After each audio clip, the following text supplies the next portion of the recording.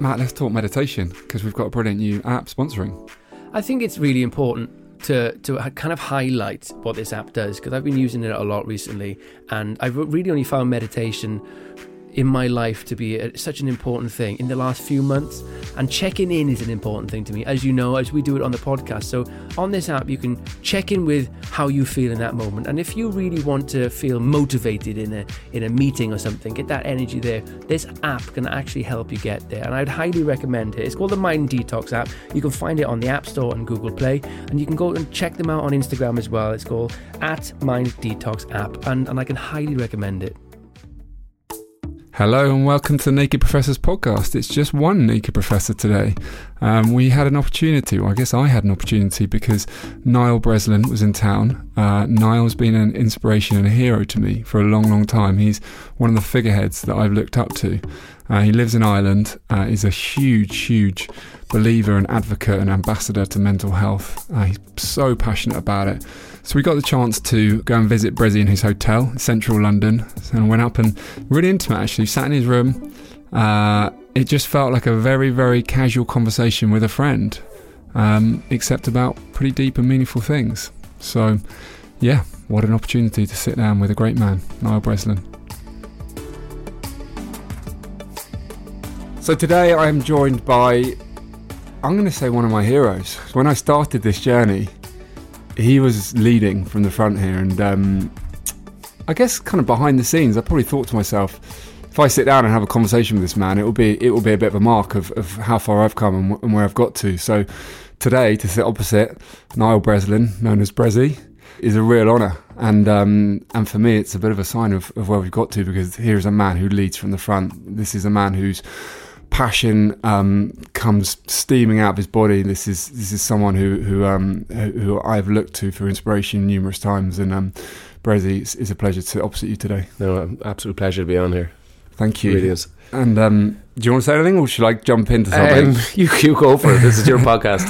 Okay, there's something I wanted to do. How I wanted to start this is read your words back to you, because I listened to something, and this was so powerful for me. It was a speech that you gave to, and I'm not going to be able to pronounce it, but the Ori something committee, an Irish committee. The Oireachtas committee. The Oireachtas committee. They're kind of like the kind of Westminster lads that kind of sit in and listen to you but don't do anything about it kind of guys. Right, okay. Well, if they didn't do something about this speech, then they're never going to do anything about anything, because this was unbelievable.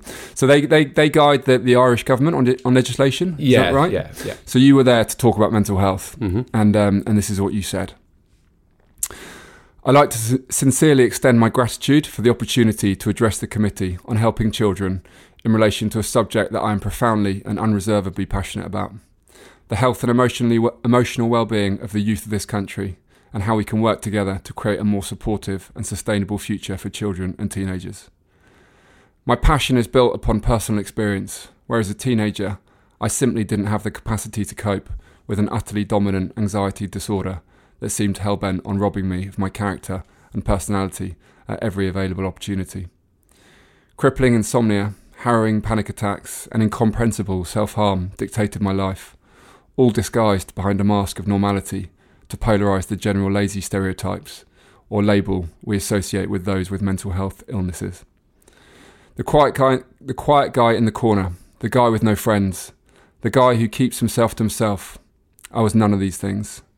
Yet I continuously failed to comprehend why I couldn't breathe some nights, or why my chest constantly felt as if there was a cavity block placed upon it, while that perpetual ruthless nausea became an all too common part of my life. Some days I'd sit in my classroom on the verge of fainting, and I hyperventilated and fought for air as my teachers continued to teach the class, oblivious to the fact that one of their students was in the midst of a living nightmare.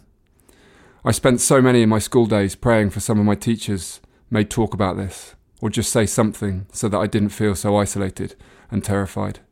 They never did. My greatest support and emotional scuffing came from the fact that I came from a loving and stable family. I used to think that if I didn't have this, what would have happened? I really didn't want to contemplate that. Over many years, my anxiety had so manipulated and sabotaged many careers and relationships like it tends to do.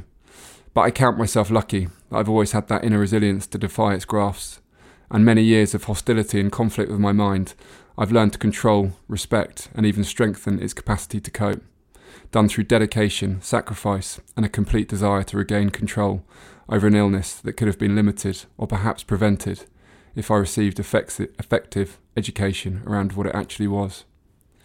It was let to grow into a monster that fed on silence, fear, and a lack of understanding. That's powerful.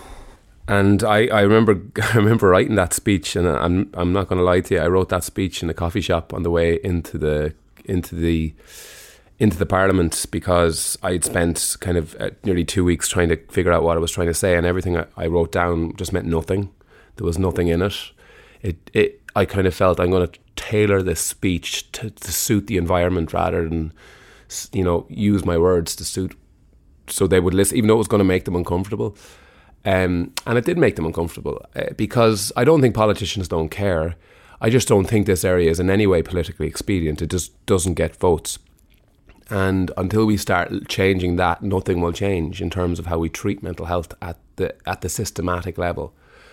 And to see politicians who are brothers and sisters, mothers and fathers themselves, they know the absolute carnage is caused. Especially in Ireland, where we have there's a perception of Irish people as that there were these good time, great crack Charlies. We have the darkest history of many countries in the world. We treated women and children, not 25 years ago, women were slaves in Ireland. They were put, if they had children outside wedlock, they were put into prisons essentially. So we have a big legacy of that hasn't left us generationally.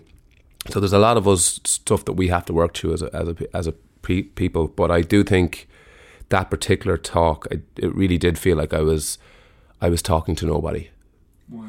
Yeah, and I was speaking with my now head of my psychology school, Dr. Paul Dalton, and actually the talk was about inequality. It was about the fact that mental health, the best version of therapy is the best therapy is inequality. What was it?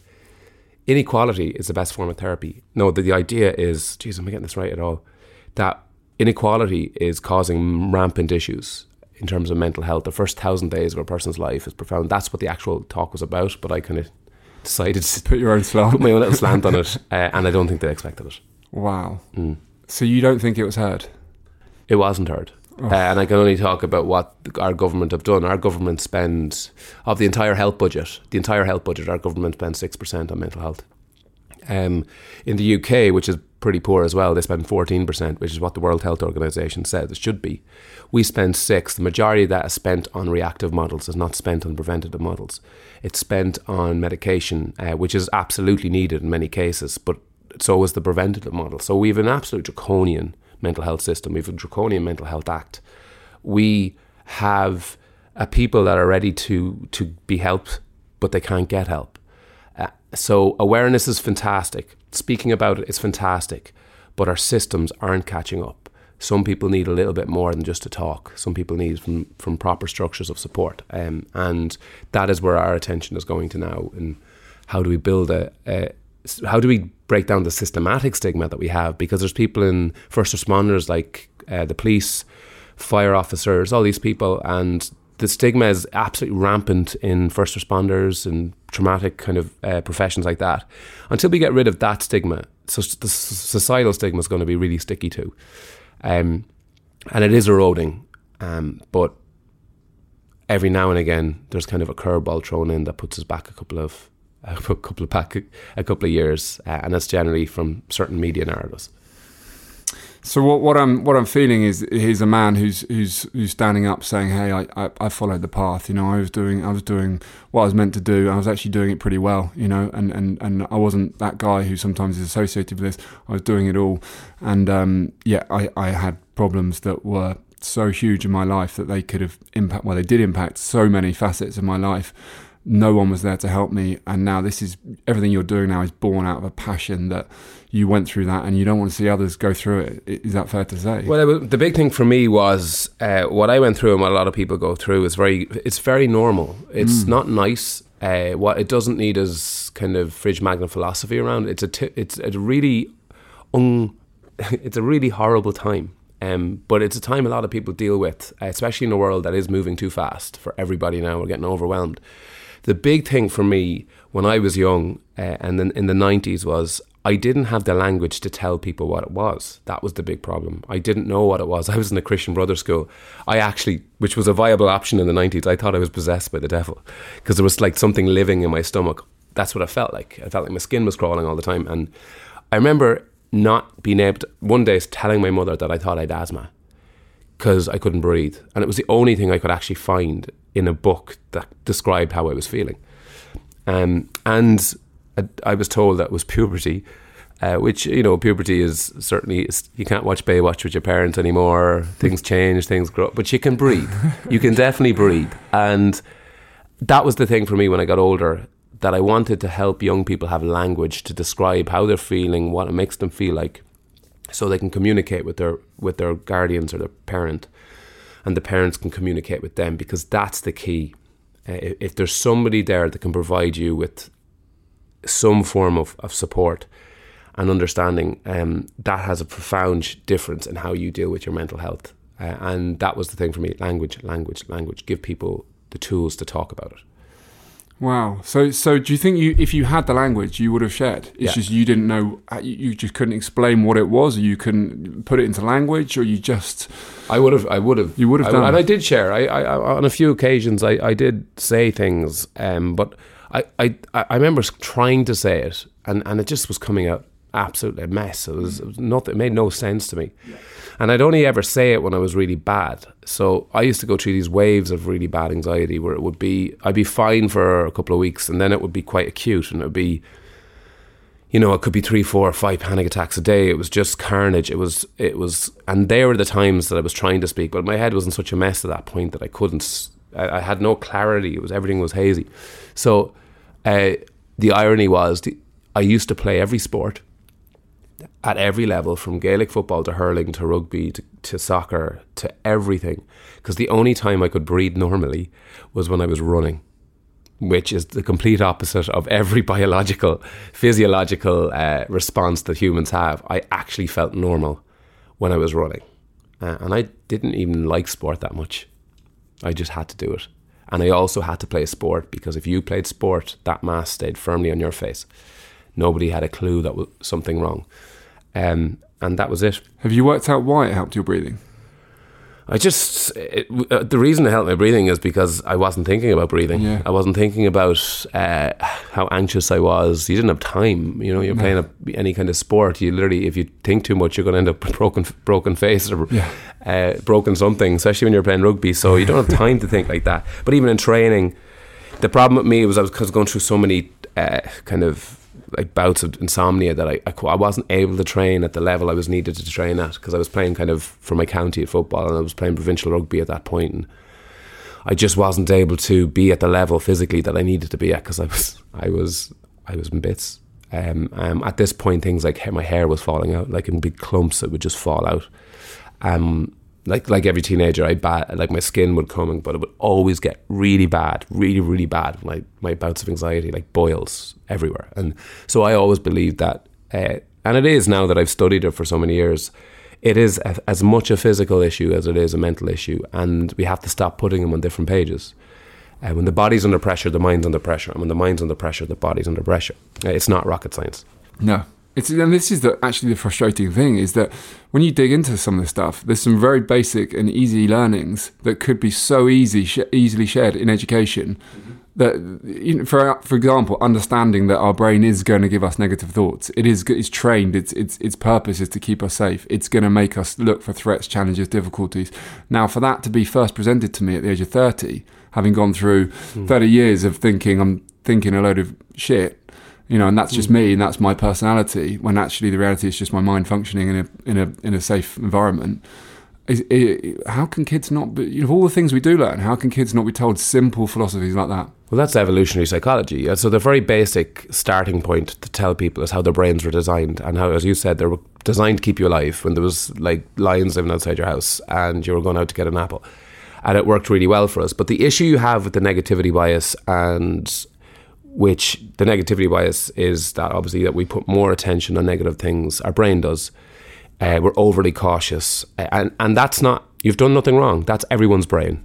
Everybody on planet has that type of brain because our ancestors had them and it's passed on. But what's happening now is we have a culture and an environment that is manipulating that.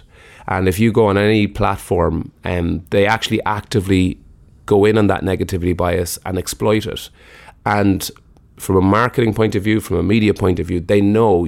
Back in the day when my mum used to get like Women's Own magazine in the 80s, and it was all just kind of, she used to love just sitting there reading it. It was all just like puzzles and, little tips and things. And now it's like these outrageous headlines, because what's happened is, and I had this theory that when new media came along, and I'm a big fan of new media and old media, it was the war between the two of them that has caused an awful lot of collateral damage, because they became unbelievably desperate for figures and attention and numbers and ratings, which is just doing their job. It's their job to keep them open, to keep them, floating, especially old media who are up against it. Yeah. So what happened is they became increasingly more desperate, and the headlines became more desperate. And what happened to us as people then is we had no alternative but to move to a mode of desensitization. It became too much for us. So we started to desensitize ourselves to these headlines, to these pictures of young babies being picked off beaches, who would drown trying to escape missiles that were being sold to them by the West. It's just, you couldn't write this. It makes like 1984 by George Orwell look like a Peppa Pig. We have hit that place. So as humans, we start to desensitize ourselves. And when we desensitize ourselves, we lose the capacity to have the emotional intelligence to build relationships, all these other things. So there's this huge collateral damage from this war for our attention, and this war for shock. Let's exploit that negativity bias. And anyone who's listening to this goes, what? Well, it's never affected me. It has. Have you ever find yourself down a 400 thread Twitter cesspit thread where people are ripping people apart and going, what did I just do there? Yeah. It's not your fault. It's your brain bringing you down there. But what I teach is, like yourself, is when you teach mindfulness, people go, what is it? It's the capacity to give you the ability to make a choice. So if you're more mindful and more aware of your life, your head, okay, that's my negativity bias trying to pull me down that Twitter cesspit. I'm going to make the active choice now not to do that. So it gives you the ability, but sometimes we're so unaware that we just go, and then 20 minutes later we're in a ball of stress and we don't know why. Totally. And in my language, the way I put that is that we can either live in our head or we can connect to our soul's energy. And our soul's energy is raw. It's not listening to the programs, the TV shows, the advertising. It's not influenced by the negativity bias. It's a far more raw energy of much more what I would say is our truth. And our soul craves something very different to our mind. While our mind wants safety, our soul almost wants something entirely different. It wants adventure. It wants creativity. It wants to show up. It doesn't care if you win or lose. All these things that our mind is petrified, because if we're creative, we might get exposed for failure.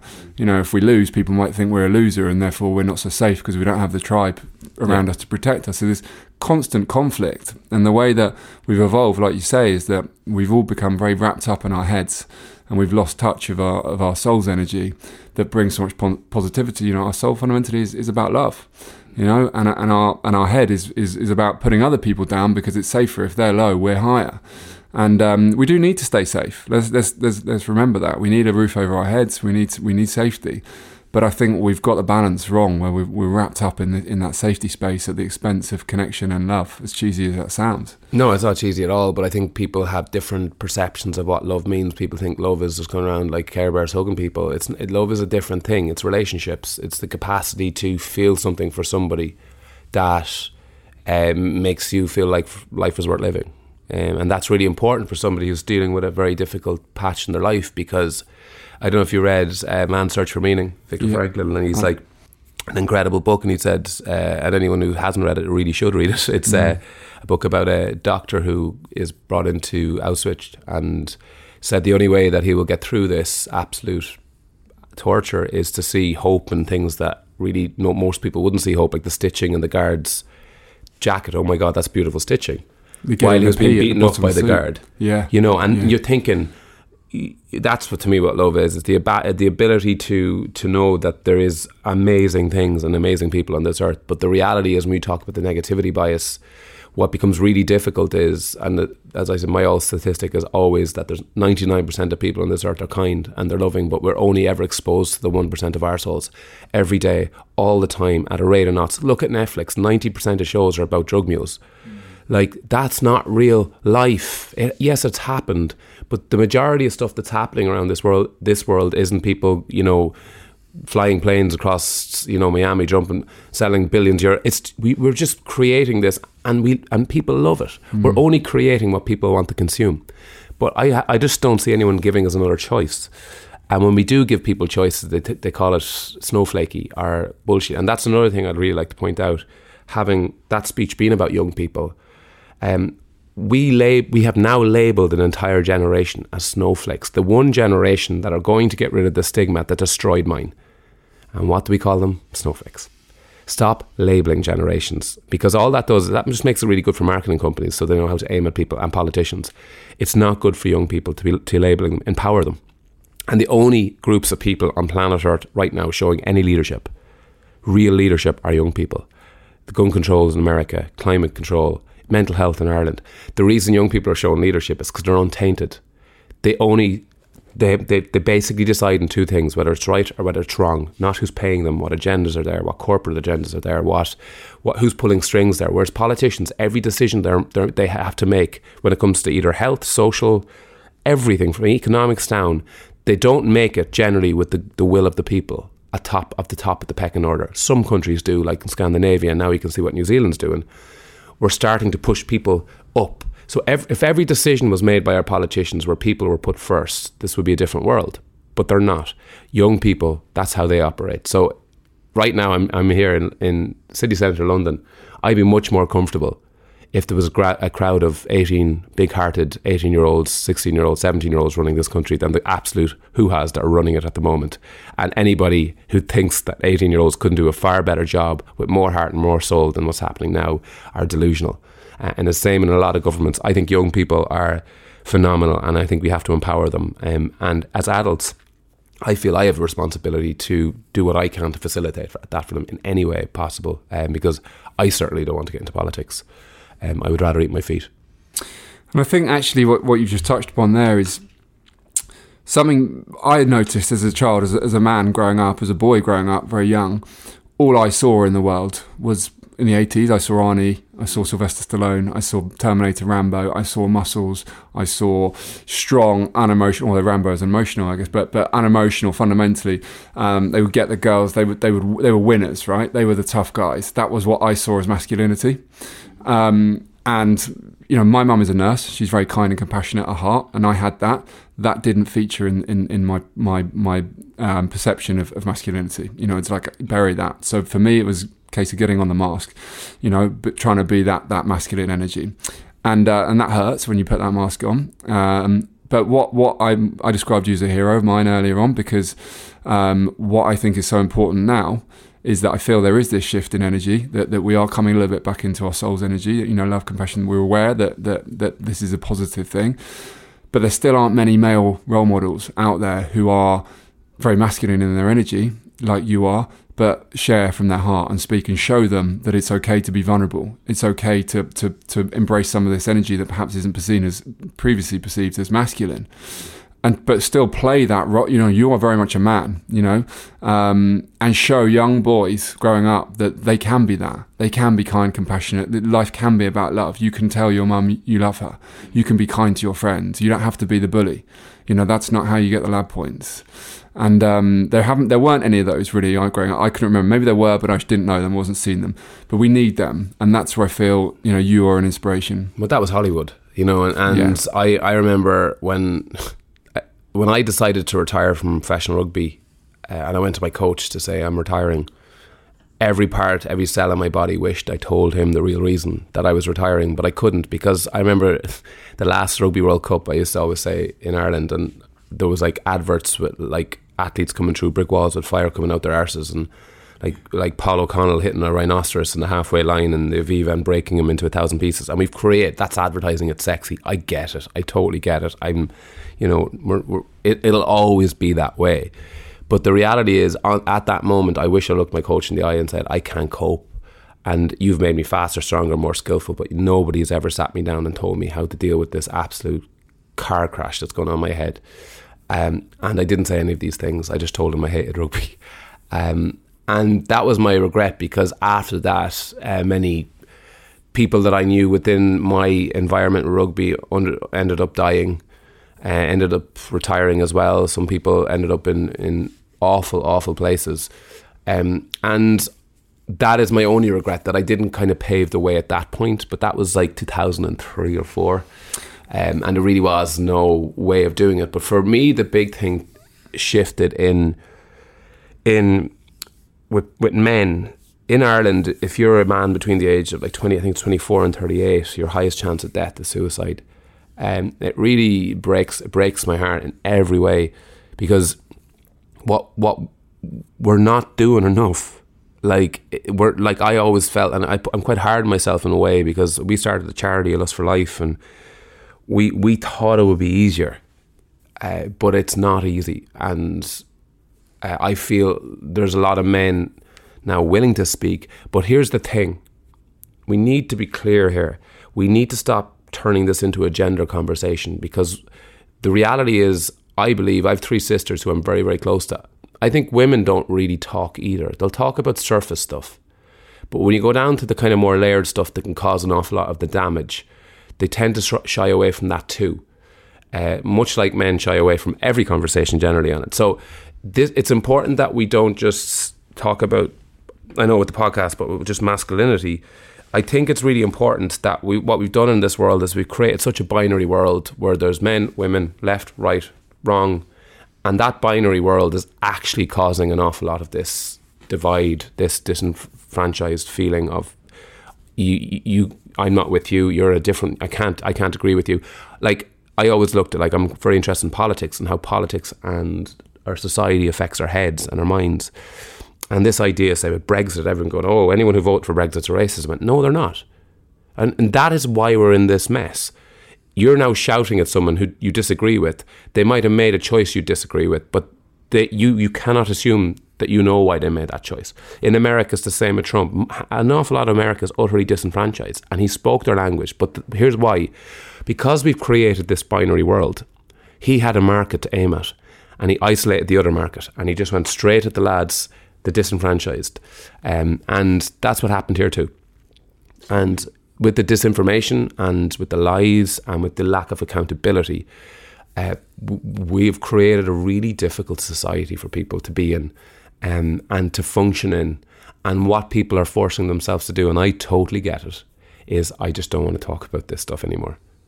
That's where I'm now going, for someone who loves politics. But it's important that when it comes to mental health, that we stop. We can start muting ourselves. And what is happening as well is, in Ireland over the last 6 years, we've had two massive shifts in our country, huge societal shifts, from the marriage equality campaign to Repeal the 8th campaign. And the Repeal the 8th was whether women has a right to do what they want with their own body, which is at this day and age a hilarity that we had to make an actual vote on that. And I'm glad that they were both passed. But that created this huge cultural shift in Ireland. And Ireland was always perceived as slightly backward, conservative, lad paddies wearing hats, drinking pints, and that was the European. But we are one of the most liberal countries in Europe now. Sincerely, one of the most liberal countries in Europe, where people are. I'm really proud of our country. And I think what happened over those 2 campaigns that really affect mental health is we were having all our debates, all our nuanced, important, social, sensitive debates, really important debates that were all being had online. That is not the place for these debates. These debates are so nuanced, they're so sensitive, there's so much layers to it that you cannot, you have 2 options: being in an echo chamber where you're just listening to what you want to hear, or you're screaming at somebody else. When it comes to mental health, I'm watching people having these nuanced debates online, and it breaks my fucking heart. Because it's too sensitive and it's too nuanced. This is not the Kardashians here, lads. This is very important stuff, from policy to social to individuals.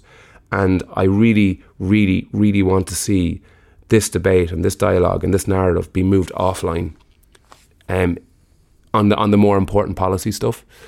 because when I speak to you now as an individual, 7% of what I say you ascribe to my words. The rest is to my body language and tone. Now that I'm sitting in a room with you and I can look you between the eyes, my body language, you're starting to notice, is quite different. That 93% is completely missing online. So most of the stuff that we read now, we're taking out of context, and we're reacting to what we want to react to, or whatever mood we're in.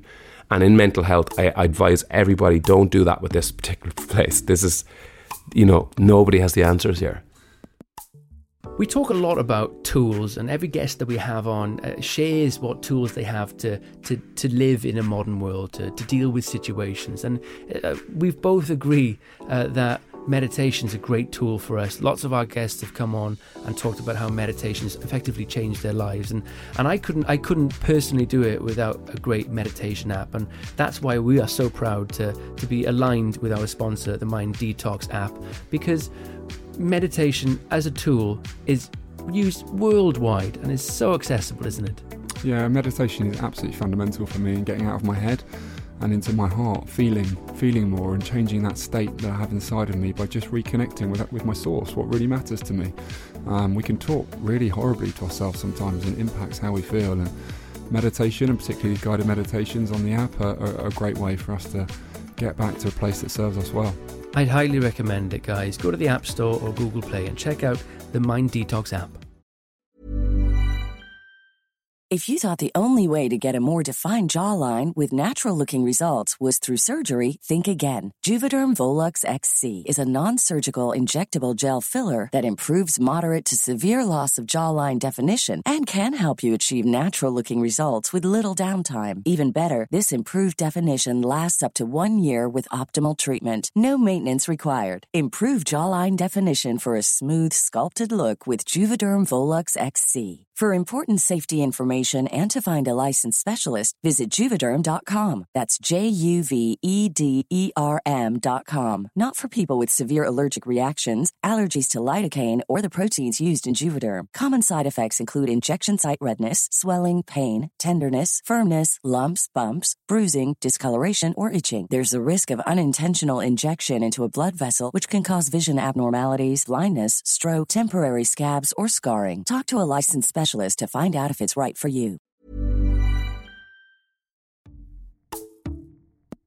I mean, you see it on shows now, not to make light of what you said, but people make shows out of this where they go and find a troll who said something to a celebrity. They bring the celebrity to them. I saw it recently with a boxer. They took the boxer to the bloke and said, you said online he was past it and you could take him out in the street. Well, go out in the street now because he's here with you. And suddenly they're like, oh, I'm so sorry, I was joking. It was all, very, and it's kind of like, well, actually these are words, and people are reading this stuff and it's having an impact. If you wouldn't say it in person, why are you chucking this stuff out there? Yeah, and I think we've created, as I said, we've created a culture, an online culture that, yes, there's many hostile elements to our online culture and our culture in general, but there's many really nourishing elements of our culture. There's many great things happening. But I think we should. This big shift in my life was when I would get that type of tweet or Facebook message from somebody who'd be saying pretty derogatory things, whatever it would be. Did you get a lot of that? Oh, of course you do. You're in public eye. It's part of your job. Some of it's hilarious. I've learned a new language. But one thing I do, and I changed it. It was one of my therapists. He just said, listen, how about changing the anger for empathy? And the first instinct you have is, what is wrong in that person's life that they have to speak to me like that? What's happened in their life? And I hated it the first week, second week, but then it started becoming, this is far healthier for me, is to actually go, I wonder if that guy's all right. And not even replying and going, the kind of passive aggressive reply. Just don't get into it. But it's easier said than done. And I will say this, everything hurts. No matter who, it doesn't bother me. It does, everybody. No matter who you are. When somebody says something that you don't like and it's aimed directly between your eyes, it hurts. But that works both ways too. The one thing we have to do when it comes to these debates and online, when it comes to mental health, we've created this horrible world where if somebody says something wrong or does something wrong, it does not give you a right then to be a racist, to be homophobic, to be whatever. You can't balance off their bollocksy stuff being a bollocks yourself. Yeah. That's not how the world works. So if somebody does something, and watch what happens, somebody something bad online, somebody famous says something that is derogatory or Recently, there's been a few cases where somebody's done stuff, and there's been this feeding frenzy on them, and then somebody would call them, you know, something racist or something that homophobic, and they think, oh, well, now I can be homophobic because that guy was wrong. You can't. No, that is not how the world works. Totally. And if you think otherwise, you're a fool. So yeah, call that stuff out. You can't balance off someone's mistake by throwing another mistake into the equation. Totally. Did you see it recently? There was some kind of... You've got this whole milkshake thing going on with the politicians, and there was I don't follow politics because I'm a bit like you. Where can it go? Where do I go with it? But someone threw a milkshake recently at a guy, and then there was a woman just screaming in his face, screaming with so much anger. That's not going to help it. That's not going to help the situation. All that's happening. Then it started to get a bit violent. There was and someone, you could hear someone in the background going, "No, you're just becoming the same as them now." Is exactly what it is. But what you said earlier about meeting it with compassion, that for me is exactly where we've got to go. It's understanding that everyone's got a story. And what we're seeing from them, rather than going, they are a bad person, it's what have they been through? And not in a patronising way. Not in a patronising, but the reality is there is some bad people out there. Of course. Very, very few, if I'm being honest. But we're only ever exposed to those bad people all the time. So we always assume that that's just the way the world rocks. And it really isn't. There's stuff happening today, right now, that'll blow your mind, but we're just not being exposed to it. Really kind stuff. When I was walking here, I just saw a guy. It was just a random thing, and he was down to the South Bank, and it's like 4 flights of stairs, and I walked up the stairs, and I was absolutely wrecked. And this guy saw a woman, and he with a pram sprinted down, lifted up the thing. But it was such a simple thing to watch, and while 2 or 3 other people, and I started to think to myself, when has kindness become a radical act? He was just being kind, and her first thing to him was like, "What are you doing?" He goes, "I'm just helping you with your pram." And she was almost uncomfortable with this guy being kind to her. Yeah. And that's literally all he was doing. Yeah. And I always felt, how have we created a society where that kind of radical kindness, not even radical, where kindness is radical? Yeah. And these are all things we got to watch in our culture when it comes to mental health. In my own mental health, that was a huge turning point is that I started to understand that one of the things I was doing, which completely defeated the purpose, and actually compounding an awful lot of my problems, is what I needed was social interaction. I needed to be with people. I needed to talk to people. I needed to have physical contact with people. And I did the opposite. I absolutely buried myself away. Every time I had any time off, I just buried myself away, and I didn't. And I thought, then I believed my communication could be made online, but it can't be, because there's no emotional there's no bond there. And so I realised very quickly for my mental health, I had to be around people, and I had to be around people that I didn't need to talk to and feel comfortable with. And I have loads of them people in my life, and I wasn't spending enough time with them. And I kind of just said, fuck this. I'm dedicating as much time as I can to these people, because when I'm 95 years of age and I'm signing out of this world, I'd like to think I spent more time with them than the people that were draining me. And that's, I think that's really key to your mental health. Can I share an experience I had recently that really underpinned that whole connection thing for me? Is I got the chance to speak in a prison recently, and the major lesson, there were so many lessons in it, but one of the biggest lessons that I came away from is that I spoke with a guy at the end, a prisoner. He'd been in for 30 years. He then came out for 2 years, was doing very well in life according to society. He had a job, he had a car. He said he met a girlfriend. His family were like, this is just a dream transition. But he said he felt depressed. He told his brother. His brother said he's being ungrateful. And he looked around and no one could understand what he was feeling, and he didn't know why he was feeling this. He ended up, I don't know what he did again, but he turned himself back into prison, went back in. And as he said that to me, I looked around the prison and I saw groups of men in 3s and 4s having conversation with each other like we're doing now, looking at each other. In prison, there's no distractions, there's no news, there's no TV, there's not really much gossip, and there's no magazines, any of that stuff. So what they were doing is sitting around talking to each other about each other. That's the first thing. But not only that, they spoke to each other as on a level. There wasn't much social hierarchy in there. No one had a better car or a better house. They were all in a cell. They were all in, let's face it, a little bit of a hole in prison. They weren't. That's not necessarily where they chose to be. So they were all on a level, and they were having real interaction. what I saw with this man is that he got his freedom, but without connection. You know, he had a boss, perhaps who was condescending to him. Ex-prisoner, you're lucky to have this job. You're lucky to be here. Do this. And then he came back, spoke to his brother, the one man. Brother did not understand it, wasn't there, couldn't have the conversation. When he's in prison, speaking to these other men, they understood each other. They were all in the same. They understood each other. And what I saw is this man sacrificed his freedom, which is one of our principal luxuries, well, not luxuries, but basic requirements, if you like. He sacrificed his freedom for connection again. Yeah. And that was so powerful for me. But there's so many layers to that too, because when we look, especially young people, that connection is, unfortunately, as I said, now being made online. Yeah. And the real collateral damage is our emotional intelligence, because that's how you build empathy, gratitude, all these key constructs to good psychology, from Maslow's hierarchy of needs to, which is still the fundamental spine that I think holds everybody together. But when you don't meet or talk to people or sit with people, you do not get that interaction, no matter who you think you are. And I totally understand that. And I even thought, like, I started to go into communities I wouldn't normally have worked with or been around. And I found that amazing as well, because I feed off it. I feed off people's kind of stories, what they've gone through, the collective humanity in it. But I don't get me wrong, we talk about this, you talk about hierarchy. Like, I don't speak about this like I've got this all worked out. I still find myself going to the holes for 5 days and not communicating with people. I still keep making some of the mistakes, but I have full awareness what I do. I also, very rarely that happens to me. I've spent years in therapy, but I've also spent years in studies in my academic world and kind of really understanding the brain, the mind, how it works, how our psychology works, how our culture works. And it's been utterly eye-opening, but that does not mean I'm completely invincible in terms of I know I still get caught.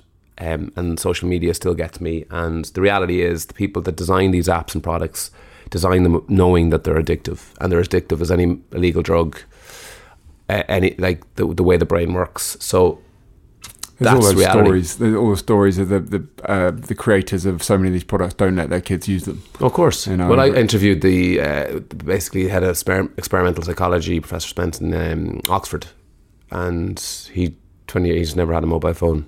And I was like, why? He says, I would literally be the biggest fool knowing what I know about what they do. And I part of me believes that our brains have evolved in a certain way to be able to deal with a certain level of information coming at us the way it does. But we know from a neuroscience perspective that it hasn't, and it's nowhere near what it needs to be able to. And our brains cannot do more than one thing at one time, no matter what argument you want to have about multitasking. Men or women can't multitask. It is just not how the brains work. But on the phone, what happens is, I call them weapons of mass distraction. That's what they are now. And that there's a war for your attention. It's a war for my attention. Do you want to win that war? Or do you want some app developer to win that war? Or do you want some social media platform to win that war? And that war has lots and lots of casualties, and most of them are your relationships. Because when you're with people you love, you got to give them your presence. You got to give them that. That's the fundamental starting point. If you're with them and you're looking over their shoulder or you're checking your phone, you're not giving them that presence. You're not with them. That causes issues to your relationships. Bad relationships causes issues to your head. It's a vicious circle. It all starts with your attention, and that to me is why mindfulness was so powerful, and awareness. Understand where your head is and make sure it's with the person you love as often as you can. It's almost rare these days where I feel like I'm very lucky now and I get to have conversations like this, but it's almost rare.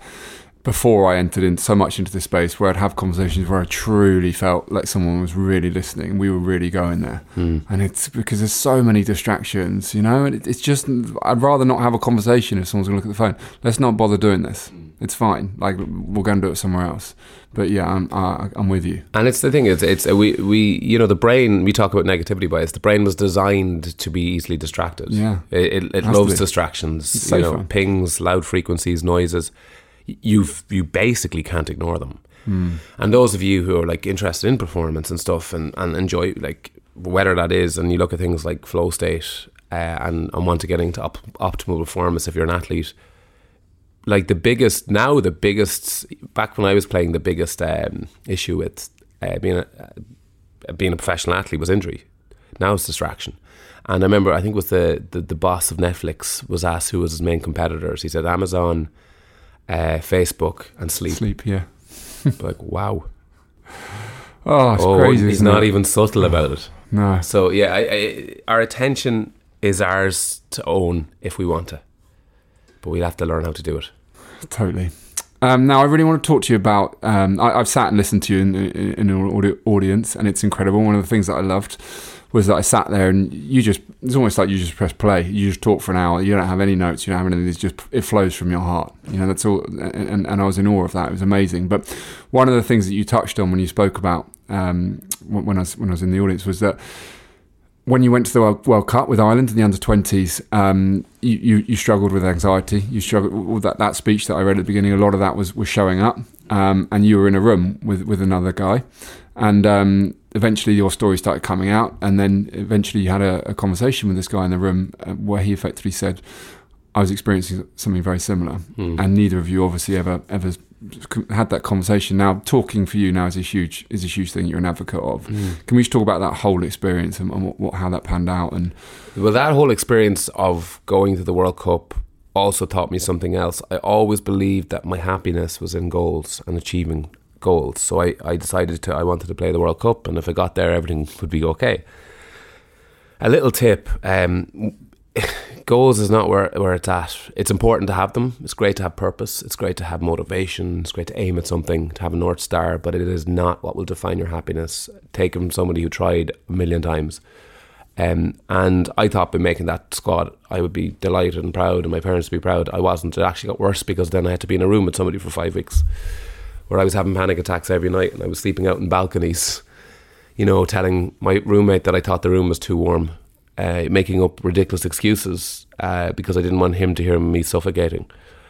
And I played every minute of every game of that World Cup, and I came back and I was offered a full-time contract with Leinster. I don't know how, because I'd lost about 1.5 stone. I was hemorrhaging weight. It was terrible stuff. But about 2 years after, 2 years after I started speaking, the guy I shared a room with, Gary, who's then luckily the soundest, nicest lad I could have been put in the room with, said, could he come and meet me and speak to me? And he said, I read what you said about Sydney. He said, do you know I was going through the exact same thing? And I just got really upset, because I could have helped him so much, and he could have helped me so much. He was walking around Sydney at 4 a.m. I just thought he was nervous. I was sleeping out in a balcony. He just thought I was nervous. We weren't nervous. We were chronically anxious. We were chronically really, really, really distressed. And the support we could have offered each other to get through that would have been profound and would have really changed a lot. So that made me really think that we talk about stigma, and we talk about work, and the key here is peer-to-peer support. Yes, it's important to have your professionals and your doctors and your therapists and stuff and your teachers, but the ability to have that friend that you can just say, please don't judge me if I tell you something here. Please don't judge me. Please just, and you don't need to relate. Please just listen. Just shut your mouth for 10 seconds and let me say something to you. To have somebody who can just look at you between the eye and just put their hand on your shoulder, that is so important. And that particular moment made me realise that. And we're still, me and Gary are still very close now. We went through something together. But I think me and Gary were actually the only players who played every game. Which brings me to another point. People who deal with this are tougher than everybody else. They have to be. Every day can be a challenge. And I'll tell you a lovely story about this that really that changed a lot for me. I had a friend as well who had a daughter who's really a clever, intelligent girl, but she had really bad social anxiety, really quite severe, and asked me would I meet her. So I met her, and it was really pretty, like she was struggling to function, but she was doing exams. She was doing her A-levels in Ireland, the Leaving Cert, and she wanted to go and study medicine, believe it or not. And the relationship with her father just was breaking down now, because he couldn't figure out why she was so anxious. Why would she be anxious? What has she got to be anxious about? Blah, blah, blah, the usual stuff. And I met him. I said, what I've figured out is that your relationship, what's causing the biggest upset to your daughter is your relationship now, because she now thinks you're judging her or you don't understand. He goes, I just can't get my head around it. I went, okay, I'm going to make you get your head around it. One thing I know about you is you will never, to the day you die, get in an airplane. He is petrified of flying. I mean, freakishly like, will not get in an airplane. And I said to him, right, tomorrow morning, we're getting an airplane. What would happen? He goes, I'd puke, I'd run, I'd vomit, I'd be out of here. I said, cool. But that's what it's like for your daughter to leave the house. You don't understand why, but it is not your place to. You now can relate to the pain. The difference that made to the relationship. Because your fear of flying is just as irrational as your daughter's fear of leaving the house. Actually, she probably has more of a reality to be fearful leaving the house in this world. And her relationship and his relationship just got so much stronger, because now he looked at his daughter and going, you're getting on an airplane every morning. You are a rock star. You're the most resilient, tough. I respect you so much. And the relationship got stronger because he now was able to relate to how she felt, not to why she felt that way. I almost feel like you empowered him to have the possibility of compassion for her by making it relevant in his life. And also, like, of course he adores and loves his daughter. Of course. But it was just, he was trying every way to understand, and he just goes like, Jesus, just leave the house, it's fine. Look, it's like, and by that, she went on and she did really well in her Leaving Cert, and now she's in college, and she's got help, and he's got help. So it's really important. This is how you got to approach it. You got to make it digestible for someone who doesn't understand. Totally. And give them some kind of playing ground where they can get their head around it. But I feel like what you know, this whole understanding of compassion for me is so powerful here, because that was almost where he was struggling. You know, he just couldn't get he was judging her for her behaviour. Effectively, this is what's going on. As soon as you empowered him to have some understanding of her behaviour could be related to something else, just like his behaviour could be related to something else, he could suddenly see it in a different way. And as soon as he wasn't judging and he was coming from compassion, I get you, I see you, everything's different. And that compassion, not only for other people, but also for ourselves, not judging ourselves on the mistakes that we make and the problems that we're going through, and understanding that everyone does, and we're all going to make mistakes, it's going to happen again, not beating ourselves up, we can start to move forward. And this you know, that is when robots take all our jobs in 30 years. This is the stuff that we have over the robots. Start learning how to navigate your emotion, your compassion, your empathy. Start using them as they're literally, they're tools. They work really, really well, like from a neuroscience perspective, but also they'll build your relationships. And I think compassion for me started.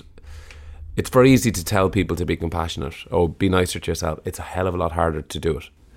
And it takes a lot more than just, you should be more compassionate. It took me years of work to really truly figure out that. But one way of becoming compassionate for myself was to stop believing achievement was where my happiness lay. That was crucial, because I just kept achieving for the sake of it. And another design of our brain, the hedonic treadmill, we for example, I want to be richer, and then you get rich, and then the ego kicks in. Now you want to be richer than that guy, and you're just in this constant, where'd you win? Status chasing, social capital. I want people to, and by the time you're probably hitting 90, then you're like, that's all I did for my life. I basically let my ego do all the work. And the ego is important. We need an ego. But if the ego is all encompassing, then we're moving into narcissism. And the reality is, I believe narcissism is the one area that I think I call a lot of people synthetic narcissists. I don't think they are at all. I think it's a defense mechanism to be able to deal with this world. I don't truly believe they've had that much compassion for themselves. I think they outwardly show this huge level of like narcissism, but I don't believe many of them feel it. And that's the kind of breakdown. And you look at something like Love Island. You know, there's many questions to be asked about these shows, and it is a slight promotion of this synthetic narcissism. Narcissism is at the root of sociopathic behaviour, psychopathic behaviour, and the more we start putting emphasis, I always say compassion's the capacity to believe that you're enough, narcissism's the capacity to think you're too much. But I just don't believe people are narcissists. I think they're forcing them this outward kind of, look how amazing I look. because they're deeply, deeply insecure, but Absolutely. they don't realise the damage that has, because we're judging our lives on the highlight reels of others, and any human on earth will be jealous, will crave that, will desire that. Everybody. It's like when you look at the Buddhist psychologies, first noble truth of Buddhism: suffering is inevitable, dukkha. We all go through it: grief, stress, relationship issues. Everybody. Nobody gets through this world unscathed, no matter who you are. The second noble truth: what causes that suffering is attachment and desire and craving, and they call it the unquenchable thirst. You can simply not honour every craving and desire you have, but young people are just been seeing these beautiful worlds constantly, and they're naturally craving it, they're naturally desiring it, and that's just not a thirst they're ever going to, and it's not. That's where an awful lot of their suffering is happening. They think their life's miserable, they think they're not good enough, because they see constantly. Back when we were growing up, we did see it. Very rarely. You saw it when you saw Arnie on TV. You saw it when you saw, Sylvester Stallone and your heroes, and oh my God, this guy's who I want to be. These young people are seeing it every 10 seconds. It's crazy. And I feel for them, and I really wish, we have to do something about this. We do, and what do we do? There's many points. I think what you do and what you're doing, and podcasting is a huge medium now, and it's going to get bigger and bigger and bigger. It's a great medium for people to listen to. It gives you that context that's missing on some of the clickbait bullshit that we get force fed. So I think podcasting is a really strong platform, because, as I said, those sensitive, nuanced debates can be held in a better regard, and they can be dragged out. And even better than radio, because radio, anytime I've talked about mental health, I can see the producer looking at their watch going, come on, you have 3 minutes, So this is a great medium. I think education systems are crucial, but I also have to be very clear here. It is not our teachers' jobs to do this. If we want to do it, resource teachers, help teachers, they're dealing with serious, serious bullshit. They are, and we get angry with them. After the recession, in Ireland, we started getting angry with like the police and they didn't cause the recession, lads. And now the people who actually did cause the recession are delighted, because you're not angry with them anymore. Teachers are essential to a healthy society, and we got to resource them and stop giving out that they get 3 months off holidays. I don't know one teacher who goes home knowing that one person in their classroom is struggling and leaves that at the school gates. It's a very emotive job. But I think the education system in Ireland, I can only speak about Ireland, is we're still essentially teaching the same subjects I was taught when I was in school in the 90s. You tell me it's not a different world. We got to teach media literacy. That's crucial. We got to teach young people how the media works, to let them know that part of the media and how marketing works is to make you feel kind of shitty about yourself, so they can exploit that then, and you try to outbuy that shittiness and buy stuff and go places, and commercialism wins. So that's media literacy, understanding that these shock tack headlines are out of context. They're just to get your attention. They don't actually probably mean it, what they say. So these are all things young people need to know. They need to know that when ITV thought it was okay to put cosmetic surgery ads between Love Island ads when 15-year-olds are watching it, that is wrong. That is cynical, and it's disgusting. And young people need to be told that. And they need to be told that everywhere you look in a capitalist, liberalist, Western world, there's agendas at play. That will never change. It was the same when I grew up, you grew up. It's just the rate of what we're being exposed to now. So make people media literate. These are active things we can do, but create far better systems of support. Create preventative models. Reactive models are expensive to the economy. They're also hugely expensive to the person and their family. Develop preventative models so they don't get to the place where they have that breakdown, where they can't cope anymore, and the only time they start to talk about it is when they're actually hitting a fairly dark place. The minute this stuff comes up, the minute that shit comes up, the minute you've had 3 days of stress at work and you're a bit overwhelmed, we need to be able to get it out and move and not repress it. And that's the key. But we also have to do something here. And I really would like to point this out. We need to have some patience. This is a new conversation. And I feel we're trying to rush it. Let's be really kind to each other and figure out how do we develop this conversation and develop it in the right way. Let's not rush it. Let's not push it. Let's not panic here. Excuse the pun. Let's look at ways, but the key to this is a collective response, not one charity, one individual has the answer here. I'm putting my hand up and I'm saying I want to work and do anything I can with anybody. From, I have my own charity, A Lust for Life, which is an advocacy mental health charity. We work with many other charities. And in the charity space where you have the issue is you're all fighting for funding. We're not. We don't take government funding. You cannot hold the one people to account and then take money off them. So we are there hopefully to be the glue that can say, let's all go with this together. This is collective, but let's not panic here. Let's not. I always say to even workplaces, we have to have a mental health program. So it's worse to have a bad one than have none at all. Do it the right way. Don't just throw something on that you read in Google. You would, no workplace, for example, and it's great to see workplaces doing it, but no workplace would throw out a really shitty strategy for business development.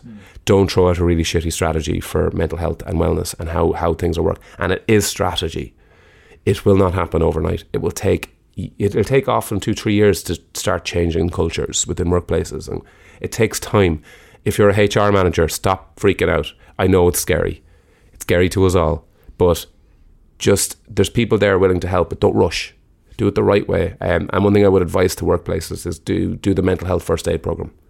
I think there's one here. There's one in Ireland that's amazing. Yeah, a really great way to teach people how to signpost, how to keep eye out for danger, and really great to give people peace of mind to know that they're doing the right thing and they're saying the right thing.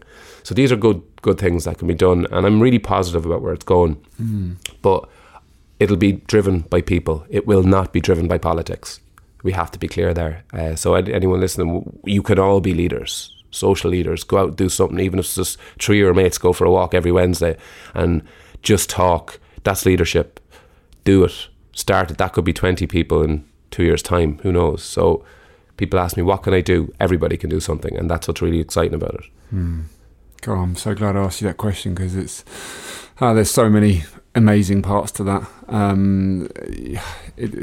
Fundamentally, I agree with you. It all starts with education. It really, like, we can't just leave these people stranded to defend. There's too much for them to take on now.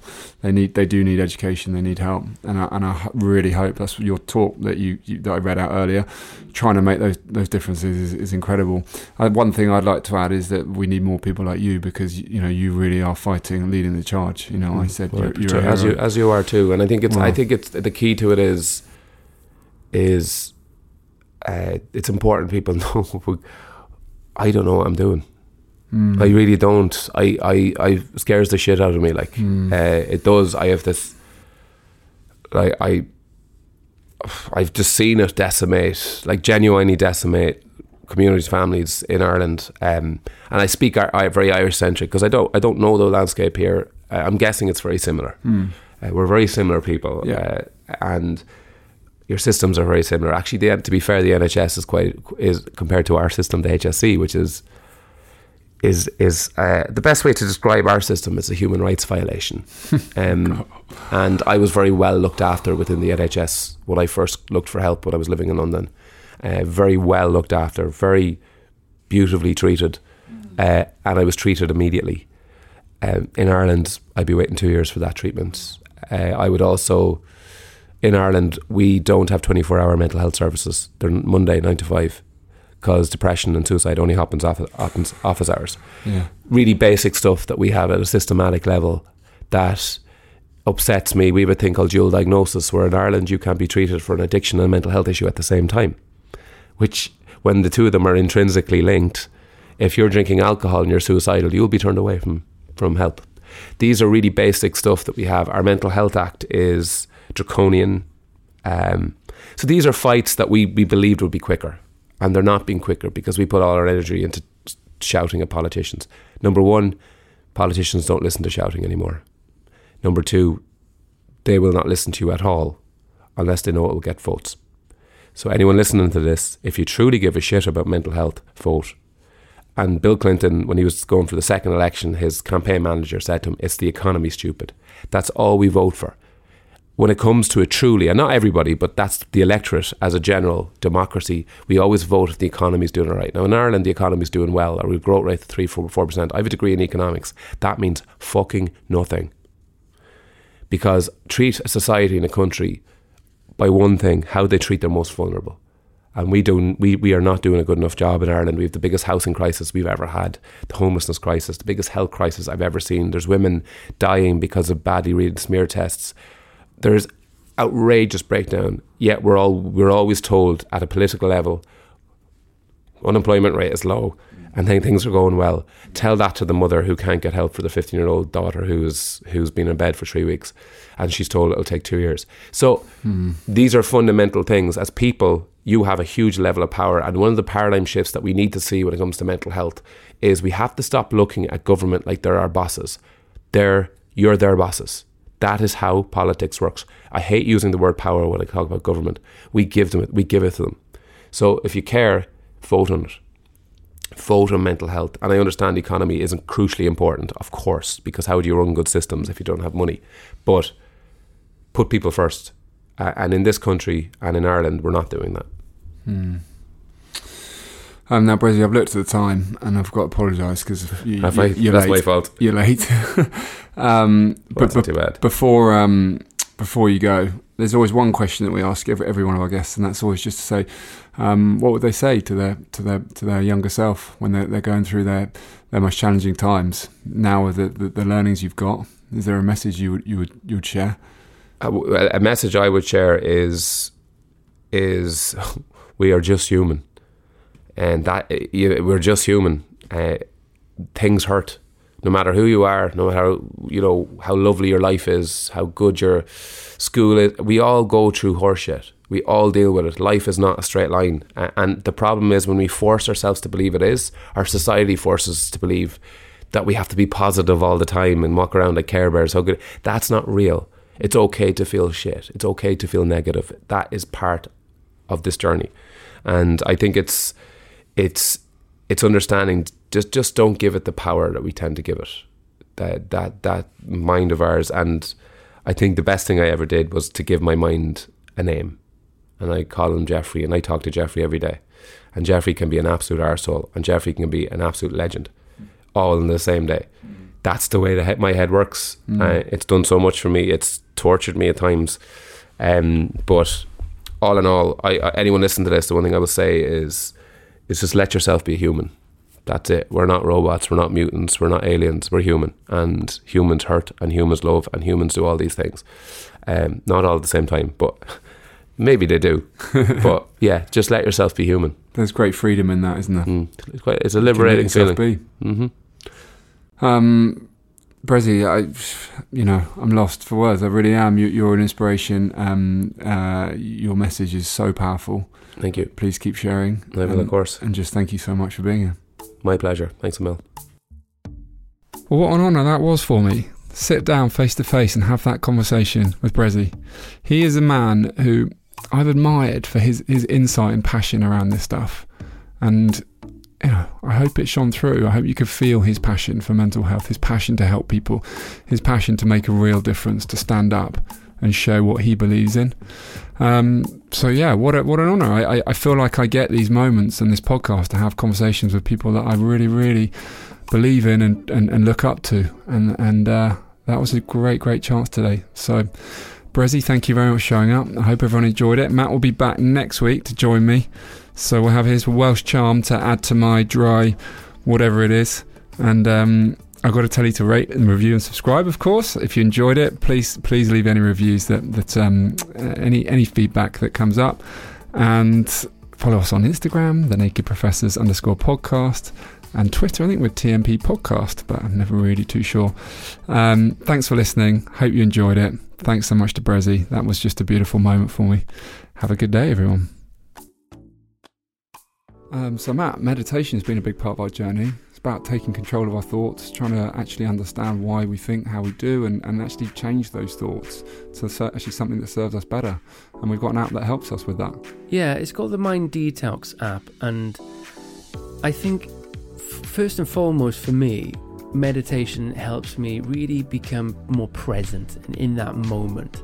and accept all these things in my mind. And that was the big process for me, is taking some time out for me and really grounding myself. And I couldn't do it just on my own, so I had to find, I've been through different apps and different processes, but I found this one to be a phenomenal help for me. And it helps that I know the owner of the app as well, Fiona Lamb. She's helped me 2 years ago, so it's just a continued therapy for me as well. And it's called the Mind Detox app. Check it out. Join us today during the Jeep Celebration event. Right now, get 20% below MSRP for an average of $15,178 under MSRP on the purchase of a 2023 Jeep Grand Cherokee Overland 4xE or Summit 4xE. Not compatible with lease offers or with any other consumer incentive offers. $15,178 average based on 20% below average MSRP from all 2023 Grand Cherokee Overland 4xE and Summit 4xE models in dealer stock. Residency restrictions apply. Take retail delivery from dealer stock by 4/1. Jeep is a registered trademark.